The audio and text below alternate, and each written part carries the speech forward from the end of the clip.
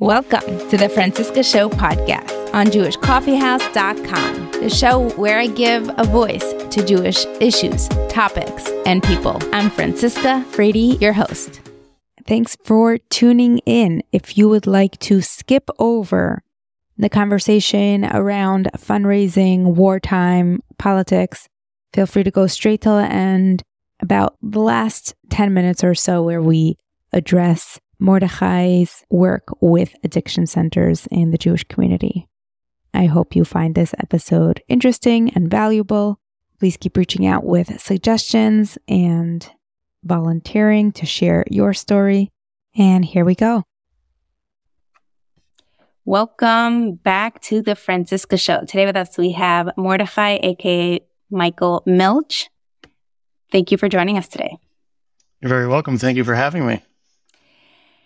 I am excited to be talking to you today specifically about the topic we're going to talk about, not only because of what's happening now, which is awful, and we need more guidance and strategy at a time like this in regards to finances, but also in general, our communities are designed a lot to survive on fundraising. So this has been something I wanted to discuss before the war happened. But now that it did, Eli Nadov suggested that we bring this topic up. So here we are today. Can you tell us a little bit about yourself, your religious and professional background, so we know who we're talking to? Sure. I am a fifth-generation Pittsburgh Orthodox Jew. My children are sixth-generation Pittsburgh. We go back over 100 years. I am an addiction treatment and mental health professional or executive. I've been in the space for 12 years, and I have some experience in terms of community work, Kahal work, as a board member of my local federation here in Pittsburgh, board observer for the Jewish Agency for Israel, and involvement over the last number of years with AIPAC, among other organizations. So I have some familiarity with giving and attempting to give the right way, which I think is a very, very important topic, especially right now. Can you tell us, did you tell us what your background religiously is? When you say Pittsburgh, do you mean background religiously? Yeshivish, modern Orthodox, combo? Right. So I was in Ner Yisrael for many, many years in Baltimore. And I would say, yeah, combo is probably a good way of putting it. I like to call myself Orthodox and not get too far into that conversation of what Orthodox means and what type of Orthodox. I have a yeshiva background. Like I said, I learned in Ner Yisrael for a number of years and went to Ner Yisrael for a couple of years as well. I was in Kol for a couple of years. And so very familiar with all the different types of Orthodox communities. And so a mix of everything, I would say. Based on your experience, what have you seen unroll over the last few weeks? And just give us some background on what's happening, and then we could talk about maybe what should be happening or how can we be smarter going forward. So first, I would back up, if that's okay. Prior to the last couple of weeks, I think within the frum world, let's call it, we struggle at times. I know I have over the course of, let's call it the last decade, where to give tzedakah, when to give tzedakah, how to give tzedakah, what's appropriate or inappropriate in terms of how much to give. I found myself a number of years back having conversations with rabbeim and mentors based on the number of tzedakah requests I was receiving. And that's just one person. But knowing from family and friends that it's similar, if not even crazier for them, the amount of links that we receive via social media, via WhatsApp, emails, texts, etc., for shuls and kolim and yeshivas and the unfortunate almana or difficult situation at Tsar that Klal Yisrael might be dealing with, it's constant. And it turns at times into a bombardment where we have our own focuses, our natural focuses of our community needs, no matter where we live, our shuls, our yeshivas, etc. And so how do we handle that?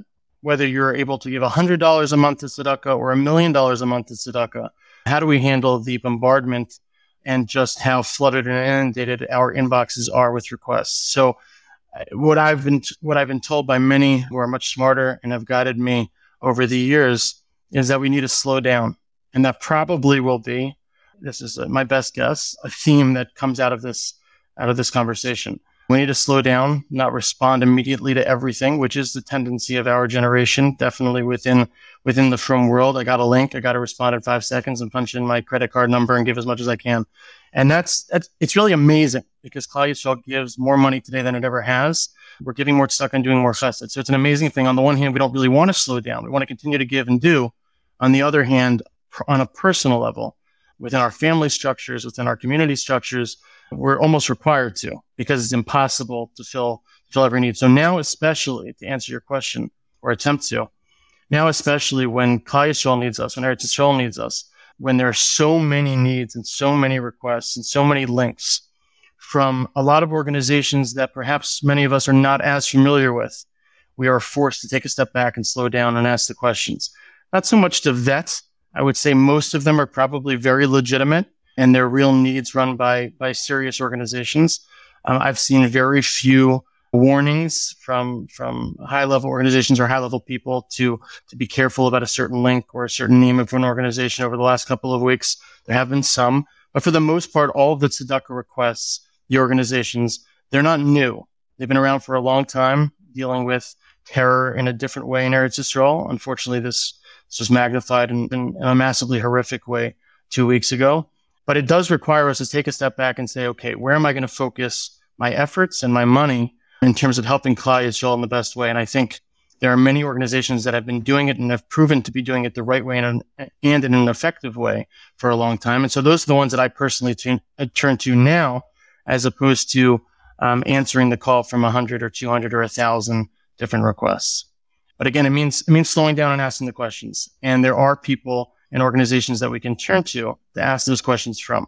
First of all, our Rabbanim within the frum world are not new and unfamiliar to all of the, I would say, larger organizations in Eretz Yisrael and what those needs are and what they do for the people that they're serving. Today, though, there are a lot more organizations than there were 5-10 years ago. And again, within our frum world and Chutz La'aretz, it is the Eretz Yisrael tzedakah world is a little bit different. And so it requires us to ask the questions, but at the same time to trust them. These are, for the most part, I would say, established organizations and tzedakahs that have been doing amazing work for a very, very long time. When you say asking the questions, do you mean making sure it's a legitimate cause and it's a legitimate source? Or are there other questions? I would say more than that. Yes. I think that those are important questions to ask, first and foremost, especially if you've never heard of the organization or are really entirely unsure about what they do and who they're serving. But I think it's also about us asking personal shalos of those we ask our shalos to. Where is my money best served today? Because there are so many needs. I got a call from someone last week saying, can you give and can you help me fundraise for a certain tzedakah in Sderot? Sderot obviously being one of those communities most, hardest hit in the south near Gaza. And they've been through a barrage of attacks for as long as I can remember and going back decades and decades. I've visited Sderot a number of times, and you can witness when it's not a time of war, the trauma that every single person in that community deals with. So there are unbelievable tzedakah organizations there. And this person called me to ask about a specific tzedakah, to which after a lengthy conversation, I said, there are a number of tzedakahs there. This is also a very important tzedakah. I can't focus all of my energy on this tzedakah. I'll give what I can for this tzedakah, and I move on to the next one. I'm, again, one person. Everyone has to do what they feel is appropriate, and everyone has what they're able to give and willing to give. But there are a lot of needs. When I say that there are thousands of tzedakahs that are out there in Eretz Yisrael right now that are important and that are serving a multitude of people for things that are absolutely 110% needed, it's probably way, way, way more than that. And so that's amazing. This is what we do as a klal, and we're very, very good at it. At the same time, for the sort of common person, for the normal person who makes a living and does okay and gives their tzedakah, there are questions that we have to ask of our rabbanim and the people that we ask shalos from. In addition to what I've mentioned, also the questions of, I have X amount that I can give. Should I be pivoting and taking some of those dollars that I would typically give within my own community, whether that's for me in Pittsburgh or it's for someone else in New York or Chicago or elsewhere, and giving a percentage of that to Eretz Yisrael right now? And what percentage of it should be going to Eretz Yisrael? Should I be giving more than I typically give right now, even if it might, be a little bit difficult for me? Those are questions that are above my pay grade and above most of our pay grades. That's when we turn typically to to the ones that are a little bit smarter and can guide us in those areas. Okay, I'll chime in with two ideas we have around tzedakah, which is one, starting with your family or with your community. And number two is giving smaller amounts, but to more causes. And the idea with the smaller amounts is that you're just getting used to the idea of giving, and you're giving more versus giving less causes, more money. I'm one perspective, and there likely would be a number of different perspectives to and approaches to take to these two ideas. I can say for myself and for many that are close to me, family, friends, etc., the idea of giving less to many, many more tzedakahs is difficult. And it's mostly difficult for me personally because it never ends. And it shouldn't end. We have a tremendous amount of needs within Klal Yisrael. I'm not just focusing on these 2 weeks in Eretz Yisrael. Beyond that, there's a lot of needs. And if we respond to every single link and to every single tzedakah with $5 instead of sending 500 to a few tzedakahs, it can become overwhelming very, very quickly. If you are extremely disciplined and have it down to a science as to how much tzedakah you're giving, how many different tzedakahs you can give to within that dollar amount, then call it kavod. I think it's an amazing idea.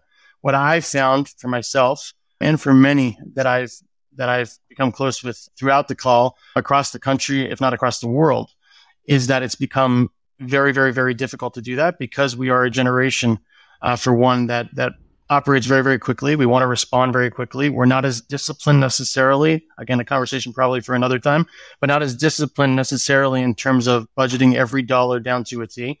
And so it's in some ways, again, I speak for myself and for those that listen to me on a regular basis and that I'm close with, to find the 2 or 3 or 4 that we know are using the dollars in the most effective way possible, that we trust the people that are overseeing that money, and stick with them. Again, it doesn't mean that I'll never respond to the occasional link or the occasional couple of links. We all do, and it's an amazing thing to do. But to focus most of our tzedakah in general to the organizations, the tzedakahs, the institutions that we feel most comfortable with. And I think also maybe specifically in this moment in time where we're responding to a horror and to a massive need in Eretz Yisrael that we all feel very close to and want to do more for, perhaps right this minute, to give to more tzedakahs may feel more impactful, and maybe it is for the right person. But I would say in general, that can become very loose. And when you look back at the end of each month or quarterly or annually, depending on how you do it from a tzedakah perspective, to say I gave to 150 different charities and I gave a smaller amount to each one of them may not feel as great or as impactful is probably a better word to the average person than I focused my tzedakah and my giving to 4 or 5 or 10 or 11 places instead. And I really made a massive difference for those tzedakahs. So I think it depends on the person, but I would be careful. I speak to myself and for myself. I would be careful to ensure that you're doing it the right way. And at the same time, that those dollars, even if they're smaller amounts and you're giving to more places, that they're really making and having an impact in a significant way. By the way, in terms of family and community and giving that way, one of the most amazing things that I've found over the last couple of weeks is that every single person you speak to is sort of let's call it a first connection to somebody directly impacted in Eretz Yisrael in a horrible way, but in an amazing way, in the sense of everybody knows somebody who unfortunately was murdered or kidnapped or injured or was a hero or is on the front lines or is serving, etc. And so all of them inevitably have tzedakahs related to their communities, to their units, to tzedakahs they were involved with before in terms of helping people. And so they're all reaching out. And again, this is one of the most special and amazing things about being a part of this incredible nation is the level of ki ish echad b'lev echad and achdus in such a large way in a time of need. And so it's amazing to first be able to give to the friends and family and the community asks. But what I've found is that there's so many different tzedakahs, again, to the last point, even just within that smaller network of family and friends. I, for one, have had dozens of requests from, let's call it, first connections, either family in Eretz Yisrael, friends in Eretz Yisrael, or one step removed where I know somebody who knows somebody. And so that can become overwhelming too. To have to respond to each one of them in terms of giving for most people is very, very difficult. And you don't want to feel that you have to respond to everyone and you're biting off more than you could chew. So again, I think it's about slowing down, analyzing the asks, analyzing the different tzedakahs and opportunities out there, and trying to find the ones that can be not just most impactful, but also most meaningful for you as a person. So by doing this exercise where you have to start judging a cause and how important it is to your personal wallet today, brings up the larger question, which I mentioned earlier, which is how our community is completely immersed in this cycle. That's how we are functioning as a community. Every shul that opens, every school, every initiative is based on fundraising, as opposed to a business that decides to create a product or service and then finds the demand or the subscription base to cover the costs. That's not at all how we think or how we start anything, which I don't know if it's the appropriate time to bring it up. But once we're going with that analytical lens and thinking about where we're doing things, is there anything we can take into our everyday life, thinking how can we use this agency to actually get our dollars to do the most for us and for the communities around us? And the underlying question is this a healthy way? Is this a healthy model? Is this a long-term sustainable plan for our communities? So as long as Klal Yisrael continues to make unbelievable amounts of money and has the ability to give, it is, in my opinion, sustainable. But there are also those, and again, I speak for myself and from what I've experienced in the past, again, not specifically focusing on the last 2 weeks, where we sometimes reach a point where we're a little bit burnt out, whether we're sitting in a board meeting of an organization and we feel like they're not thinking through those things. We're raising the money, the dollars and the cents to put up a building, but are we focused on how we're paying teachers what they deserve? Are we focused on how the costs are going to go up and how we're going to meet those expenses as time goes on? There are organizations that are exceptional and do think these things through and tend to slow the process down a little bit in doing so. But for the most part, as a Klal, we move very, very fast. And we're very good at putting up buildings and not necessarily tackling, okay, what are we going to deal with 5 years from now, 10 years from now, 20 years from now? What's the next generation going to have to deal with? Are they going to be able to do the same thing? So again, to my first point, if we continue to make money and have the ability to give in the same way in 10, 20, 30 years from now as we do now, then it probably is sustainable to operate in a similar fashion. But if for whatever reason we're not doing as well, let's call it, or things slow down a little bit, it can have a massive impact on the bottom line of so many of these organizations. So I think it's crucial to slow down. But in terms of these 2 weeks, it's interesting. I was sitting in my local federation's board meeting this morning, and the CEO at the very end of the meeting, we were talking about allocating emergency dollars to Eretz Yisrael and where to send the dollars and how we're going to allocate, et cetera. And he brought up a point which he had mentioned in a previous meeting, which was, okay, we're gonna front and advance all of this money now that we would otherwise wait a number of months to send, and we're going to send all the emergency dollars that we've raised. My community, for one, and it's a smaller community in Pittsburgh, has raised $5.5 million in 2 weeks as emergency dollars that will go to Eretz Yisrael, that will go to organizations like Hatzalah, organizations like Magen David Adom, to the Jewish Agency for Israel, et cetera. Those will be dollars that are used on the ground to help people in need now. But at the same time, we have what we call a sister city in the north, in Carmiel, that Baruch Hashem right now doesn't, quote unquote, need as much. But if Chas v'Shalom something happens in the north in a larger scale, there are going to be needs. So do we put money aside right now and say we're going to wait a month and see where things are at, 2 months and see where things are at, 6 months and see where things are at? See, that's on a larger level in terms of millions of dollars for massive organizations and CEOs and executives that have to make those decisions. But on a personal level, do I give all my tzedakah money today to Eretz Yisrael that I would otherwise be giving over the course of the next 6 months? And do I designate it all here when there may be other needs and other asks for sure in 2 months or in 4 months or in 6 months? I personally think about things. I have friends and family in Eretz Yisrael, a lot of friends and family in Eretz Yisrael, right, who are likely going to be out of work for months. Right? There's going to be massive needs in terms of just getting the economy back on track and making sure that people can pay their bills. We're sending money now, and it's extremely important, and people should continue to do it.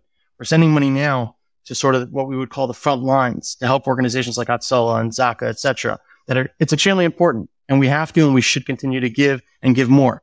But we also need to think about, what's going to be needed 3 months from now, 6 months from now, even a year from now. I have close friends that are tour guides in Eretz Yisrael. They're not going to be touring people for a long time. People are going to be scared to go because of what's happened and likely what is going to be continuing for a given period of time. Right? Those people are going to need to be able to put food on their table and pay their mortgages, etc.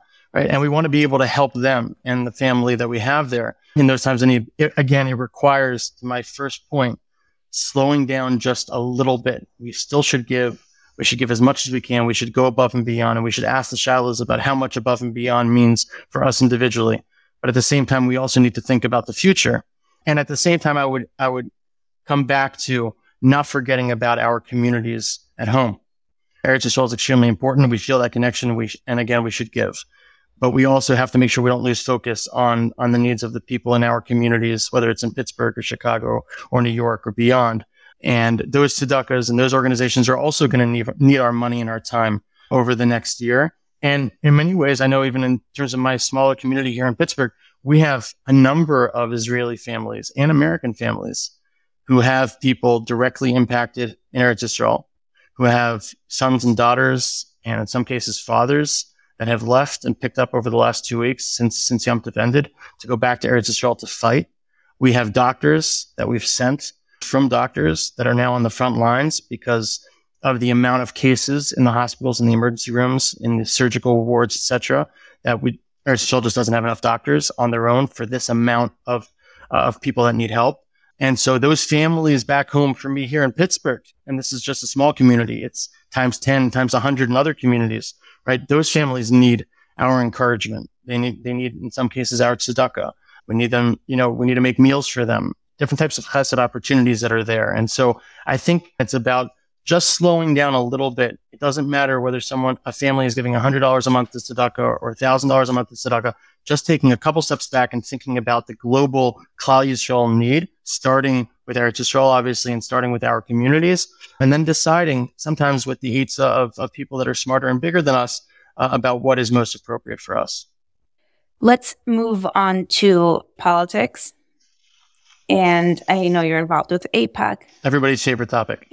Something I am not an expert in, but I'm learning so much about in the last few weeks. There has been a certain Jewish unity that has happened over the last few weeks. And we know living in the States and in Israel, you have 2 Jews, 10 opinions. So has Jewish politics shifted given the circumstances? I'm one person. I happen to be the person that is speaking with you, so I'll answer your question.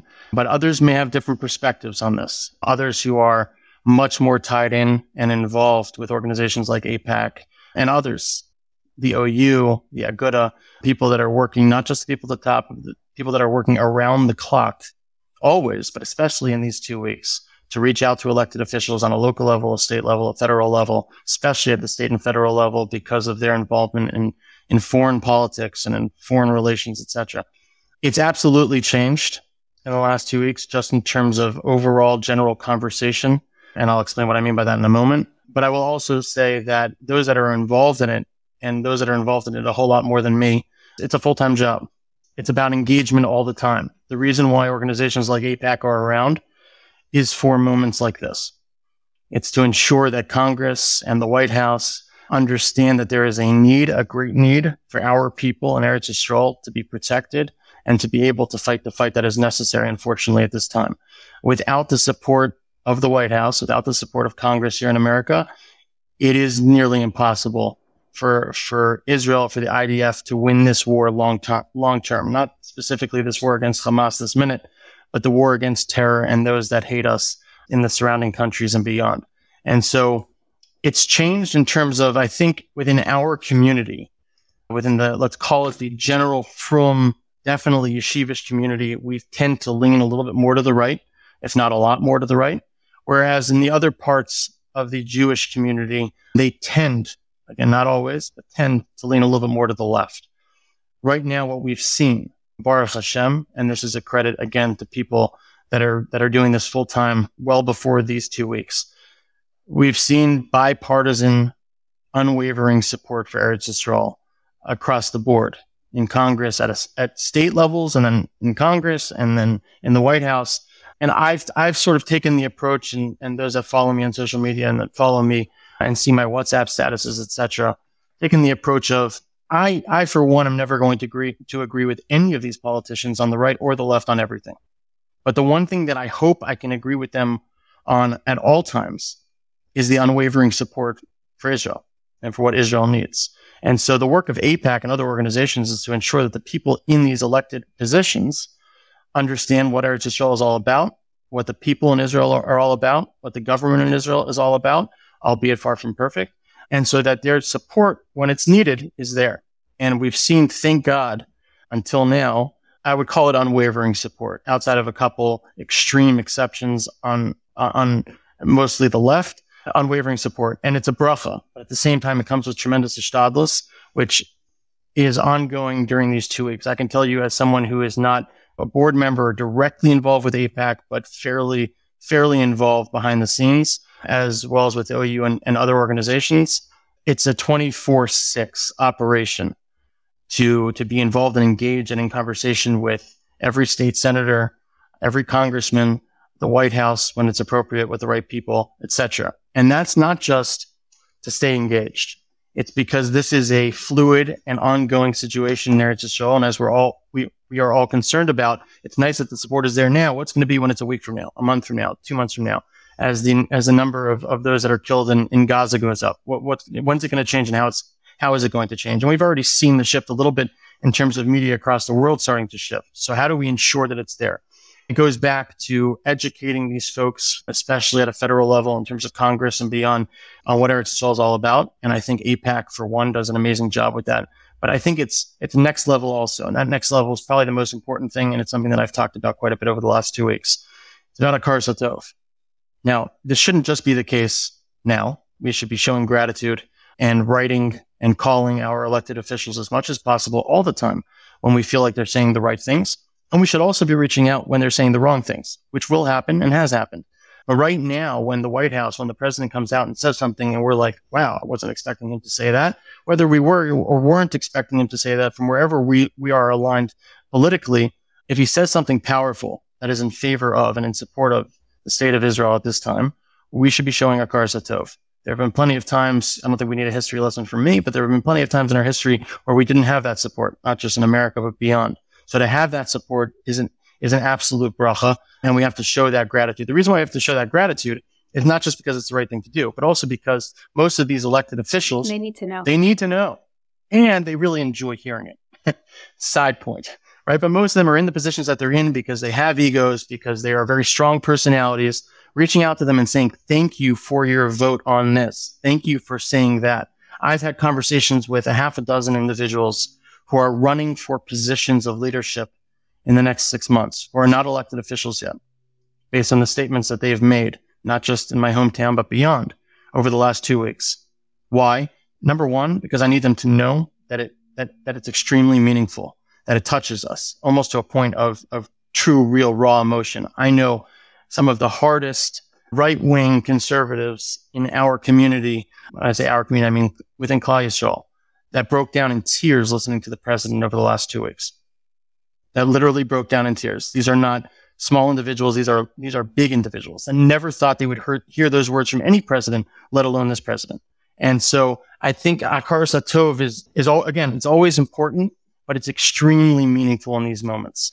And let's not forget, there are unfortunately those that are not in support of Israel, that are not in support of our Congress and our White House supporting Israel.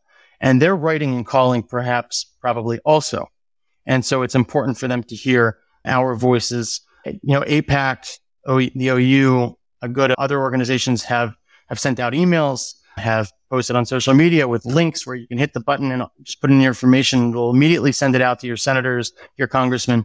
I would urge not only to do that, but to change some of the wording, to make it your own. It's that much more meaningful. I can tell you we have Rabbanim here in Pittsburgh whose children and other children in the community have written letters to our congressmen, to our senators, to our state senators, to the president, to the vice president, etc. Those words from children are meaningful.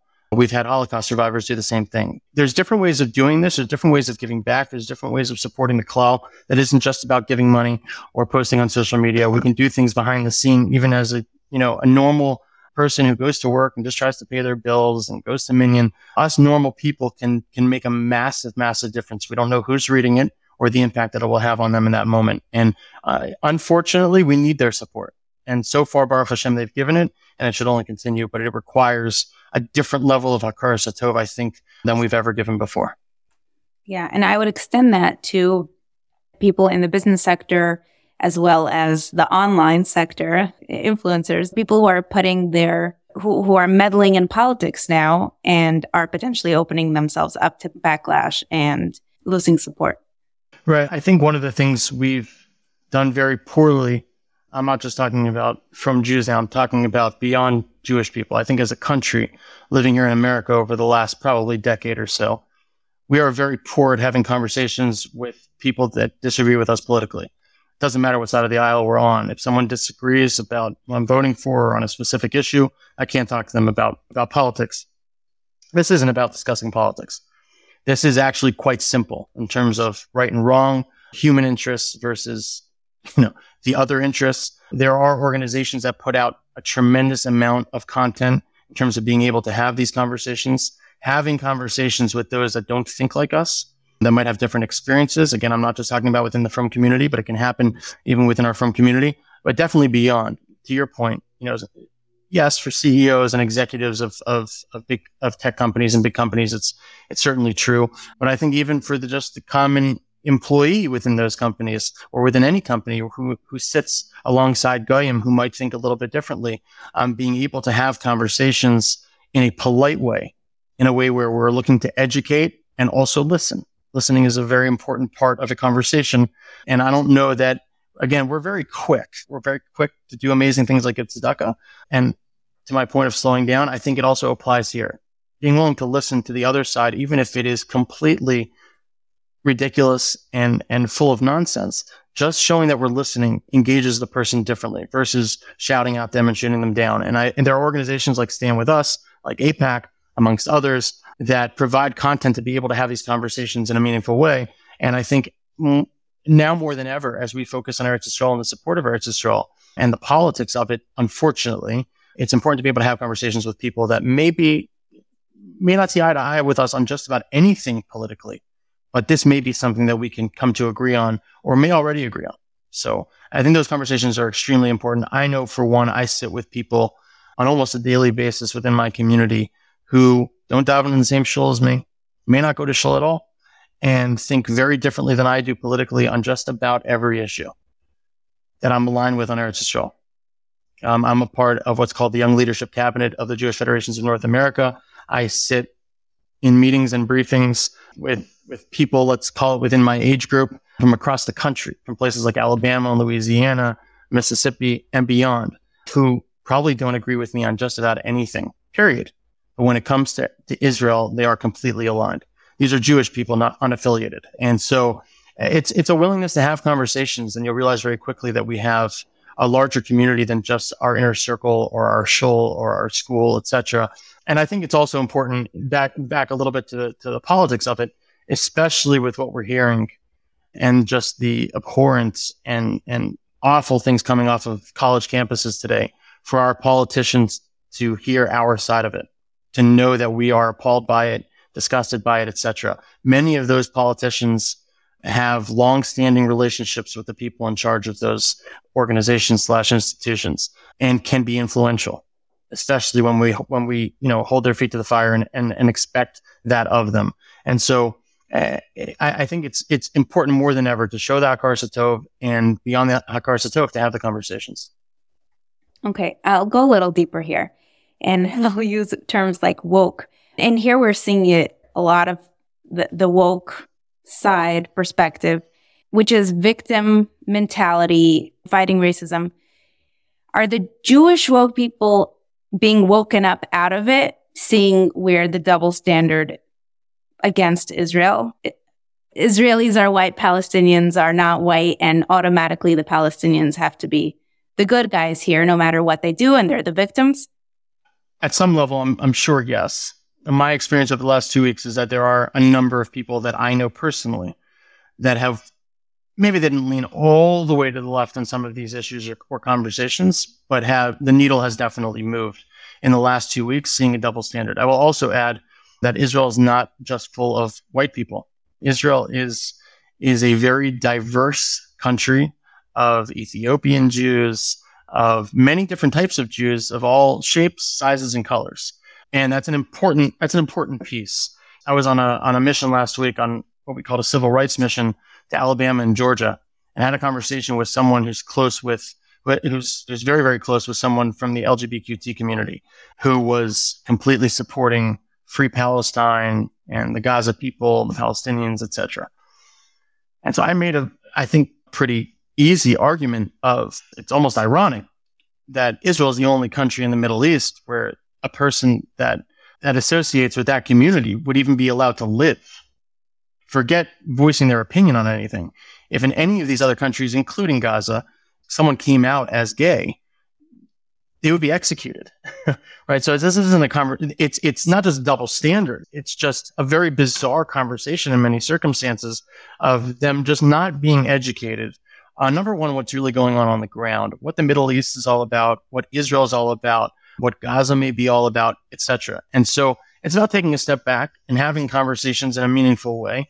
And this person told me that I had to, pull all stops and bring out all the information and show them proof of it from online, because they simply were not aware that Israel allows anybody to live in their country as long as they're peaceful. Right? They weren't aware of it. The narrative that they had heard, the media that they watched, the social media influencers or accounts that they follow were not speaking that reality. They were speaking a completely different reality. I, for one, am not one who believes that every single person that is protesting against Israel and pro-Palestine on college campuses and beyond are all actually anti-Israel and pro-Palestine. I think most of them, if not almost all of them, are extremely uneducated. Sure, there are some that are extremists and bad people, but for many of them are just following the wrong accounts and have a totally different view of their reality than is actual reality. And so it starts with being willing to confront, both online and at times, if we have those opportunities in person, people and organizations that are simply not, they're watching and listening to things that are completely false. And these aren't easy conversations to have, by the way. That's why there are organizations that focus all of their energy and dollars on tackling these issues. We've seen it in the last 2 weeks in terms of the media, without necessarily naming names. There are countless media outlets that jump to conclusions in terms of certain things that have happened in Gaza and in this conflict over the last 2 weeks. And some of them immediately backtrack. Some of them slowly backtrack. Some of them haven't backtracked. There's a reason why those things are happening. It's not because the truth came out. It's not because Israel decided to stand up and say, no, this didn't happen. It happened a different way, right? It's because there are hundreds, if not thousands, of individuals on the ground that work for organizations like AIPAC and the Aguda and countless others, right, that are calling their contacts at these media outlets and demanding them to retract what they said or put in their papers, right? And that's Astonis at a completely different level. That's people, it's the things that I've seen, one person has seen behind the scenes. I could tell actual stories for days, just on the last 2 weeks, on calls that were made, on briefings that were had, on minds that were changed based on strong-minded individuals standing up for what's right. And by the way, they're not all Jews. They're not all Jews. Some of the most impactful calls that I personally have received over the last 2 weeks have been from non-Jews, people that I've worked with, colleagues in my industry, and well beyond that, just people from my community or people that I've come across who understand the truth, are appalled by what has taken place, and want to stand by not just Israel, want to stand by what's right. And so it's about educating people. It's about being a willingness to have conversations. And again, with everything, just like tzedakah and the conversation we had before, it's about figuring out how much time in the day do I have to navigate these circles to try and make a difference. And I'm talking about the average person, someone who's not involved with AIPAC or with a different organization, just wants to make a difference. What call do I make?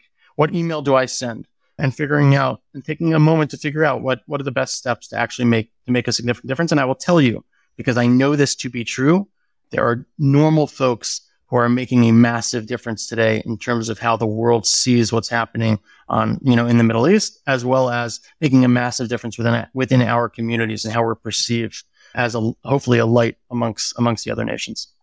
Thank you. Before we move on, if there are 2-3 bullet points you can throw out that people can use as language talking points, as ways to educate and have these conversations.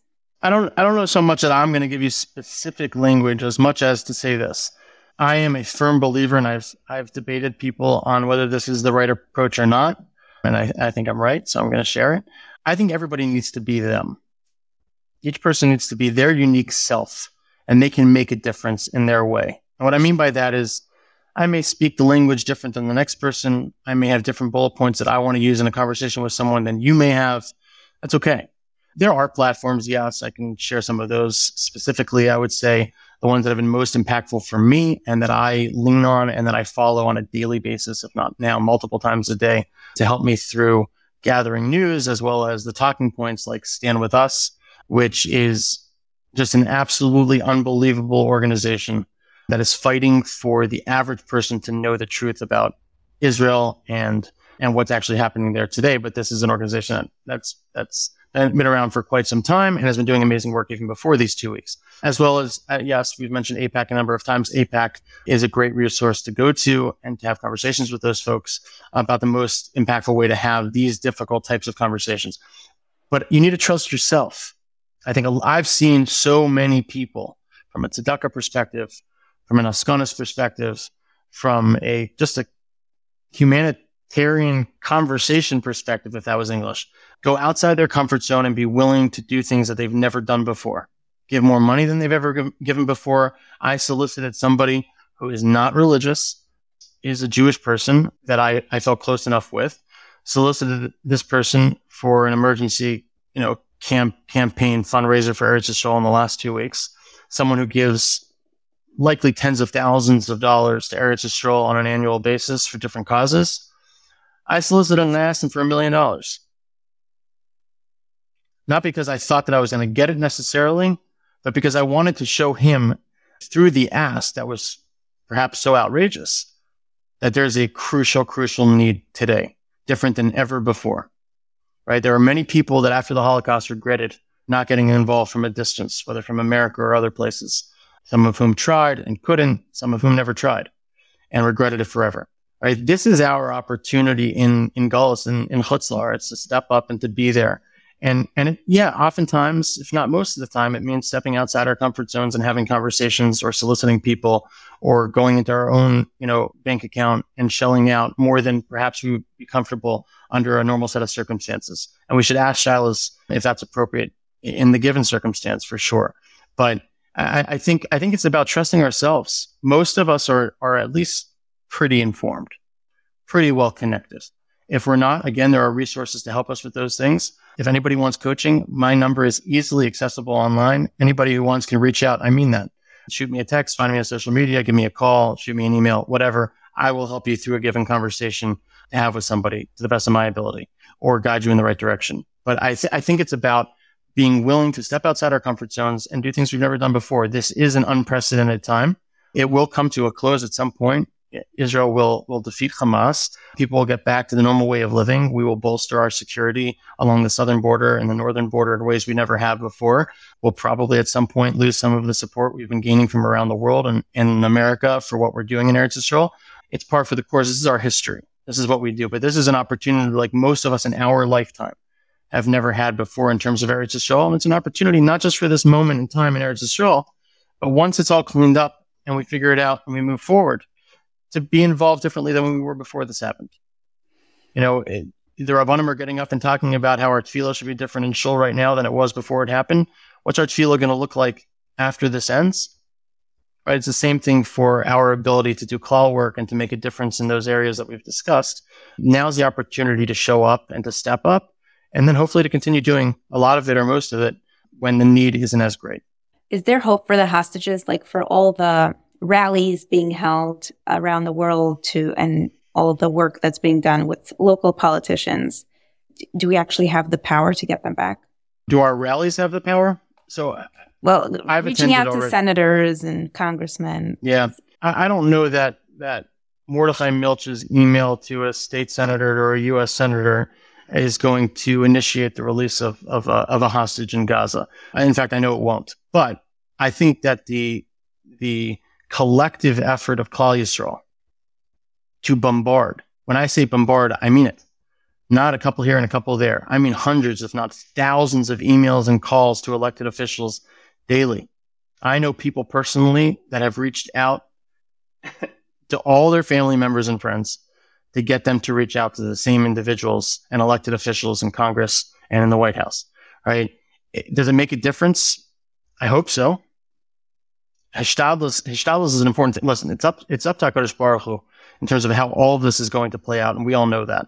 Our Hishtadlus is doing what we have the ability to do today. For some of us, it's reaching deep and giving $1,000 when we used to give a little bit less. For some of us, it's reaching deep and giving $100 or $1 million, whatever the number is, right? And for some of us, it's making a phone call or writing an email or asking my child to do it. For some of us, it's showing up to a rally. I was at a rally on Thursday night, and they called it a vigil that was attended by just a wide array of people from Jewish to Christian to Muslim and beyond. And there were elected officials from the governor's office, from state senate, from Congress, and so on. I'm going to be at a gathering tomorrow night here in Pittsburgh with the vice president's husband. Do these things matter? They matter because they're hearing our voices. They're loud. They're passionate. They're emotional. I know people that have stepped up and have supported campaigns for hopefully soon to be elected officials or already elected officials that are running again, that have voiced their support of Eretz Yisrael and have stepped up campaign contributions to those campaigns. Do they know it? They know it. They know it because they see it. They see the numbers going up in certain communities. They see the names on the list. They can compare the numbers to the last campaign and see where the numbers are changing. I, for one, have supported a number of campaigns over the last 2 weeks that has really nothing to do with what's happening in Eretz Yisrael this minute. But I want that continued support, unwavering continued support. And they're going to see it and they're going to have to acknowledge it. And if they don't acknowledge it, I reach out and I say, hey, this is what happened. And some of these conversations are not the easiest conversations to have, but I think, listen, in terms of knowing whether the hostages are going to be let out, we all daven every day constantly that is the case, that they should come home as unharmed as possible and live fruitful lives, every single one of them. It's up to HaKadosh Baruch Hu. The people that need to be doing their hishtadlus, from the Americans to the Israelis and beyond, are doing it. I've sat on White House briefings, on AIPAC briefings, on Federation briefings, on OU briefings with the Naftali Bennett's of the world, with White House representatives, with Congress people, with generals in the IDF. Every measure that can be taken is being taken and has been taken since this happened. I'm confident in that. The American support, the dollars that are going, as well as the supplies that are necessary for our people, for our fighters on the front lines, is already arriving and will continue to arrive. But again, us common folk, it's about these things. To answer your question and come full circle, yeah, I do think it matters. What the outcome is going to be. Do we know what the outcome is going to be? No. I don't know that anyone knows what the outcome is going to be, but I am confident that those that need to be doing what they can to have every single hostage released are doing that. I can't have you on and not address your expertise in the addiction world, specifically in the Jewish world. Can you share some of your experience and knowledge around this issue for all of the people who are just here to listen to this part of the episode because they're so done with listening to anything about politics and war? Yeah, so I've been in the addiction treatment and mental health treatment space for about 12 years. Well, I've operated in the space for most of those 12 years, and I've owned and operated in the space for about 6. Addiction treatment and addiction in general in our community, in the Frum community, has changed drastically in the 12 years that I've been in this space. From the stigma changing, to the way people talk about it, to the amount of resources that are out there, to the cost of treatment, unfortunately or fortunately, depending on the circumstance. There are some unbelievable organizations and individuals that do tireless work for those struggling with these diseases. At the same time, we are nowhere near where we need to be as a klal to tackle what this is, which is a disease that is never killing, many and also impacting in a massively horrific way so many families that struggle with, members of their family that are addicted to whatever. So we need to do more. It's sort of the theme that we've spoken about in this conversation, but focusing on what I do professionally. I think it's about bringing awareness to our communities, about being willing to have conversations. And beyond that, it's about challenging the status quo. What I mean by that is I am so blessed to have very close relationships with people within our community that are doing everything they can on a daily basis. And when I say daily, I mean most days it's probably dozens of cases to help our children, our loved ones that are struggling with addiction for as little money as possible. I'm sending those people to the best treatment centers in the country, if not the world, for as little money as possible. It's about fundraising. It's about awareness. And there are a number of really good people doing it, but there aren't enough. And when I say that, I mean it. There are so many addiction treatment professionals in this country. There are so many treatment centers. Some of them do an amazing job. Some of them don't do an amazing job. How do we find the ones that are amazing? How do we connect with those? It requires more and more people working in Ascana's work, working behind the scenes to connect our loved ones to those. I get, it has slowed down a little bit these last couple of weeks, really since Yom Tov, because of what's taking place there to show where people's focus has gone. It has not changed the number of people that need help. I get dozens of calls a month from rabbanim, from principals, from spouses, from parents, across the spectrum of Judaism, across the spectrum of community, from out-of-town communities to massive in-town communities. I have days where I get calls from different, let's call them professionals, in some cases rabbanim, whatever, high-level people within communities calling about the same person that don't know that the other person called. Some of that's amazing. Some of it lacks a level of organization that's probably necessary and needs to be worked on. And some of it is just lacking. There are so many cases out there that don't have the people standing up for them and speaking up for them. And so we need to connect with the organizations that are doing it the right way. It's probably a much, much larger conversation for another time. But what I've seen is that Klal Yisrael is much more aware of this issue. They are much more wary of this issue. They are louder about this issue. And that is an amazing and extremely important thing. When I started in this industry and tried to have conversations with rabbanim and principals and rosh yeshivas, etc., it, for the most part, there are exceptions, for the most part fell on deaf ears. And I was personally coached and mentored by Rabbi Dr. Abraham J. Torsky, who most people have heard of, especially in our community, who lived in Pittsburgh for a very long time, and our families were very close, and had the privilege of asking him a lot of my business-related, personal-related shilas as it pertained to addiction treatment and how I was going about it as an executive. And he gave me a lot of guidance on how to do that. And a lot of it starts with our community leaders, the principals and the rosh yeshivas and the rabbanim and other people in charge of our community, so to speak, stepping up again at times out of their comfort zone, being willing to challenge the status quo, ask the questions. Why is it costing so much money to send our child to treatment for 30 days? How do we figure out a way to not spend $30,000 or $50,000 to do that? How do I know that this is the best treatment option for my child or for my spouse or for my loved one? These are important things to ask. These are questions that weren't asked for a very long time, that Baruch Hashem over the last number of years are asked more and more. And I think as a Klal, we're doing amazing things. I can speak for those that I work very closely with in terms of these issues within our general community, that we're tirelessly doing amazing work to help as many people as possible. And we need more people like that to step up and do those things, not just the therapists and the professionals, but the lay people and the people that care about our communities. Well, we definitely have a theme here, and I want to thank you on behalf of everyone, the audience, and Klal Yisrael for all the amazing work you do and you have been doing before crisis happens and as things come up. So thank you. Well, you're very, very welcome. Thank you for the opportunity. Thank you for listening until the end. Please take care of yourself. Don't forget about the people around you. Be nicer, kinder, and try to reach out to one person or organization that has taken a stance to support Israel and say thanks. See you next time.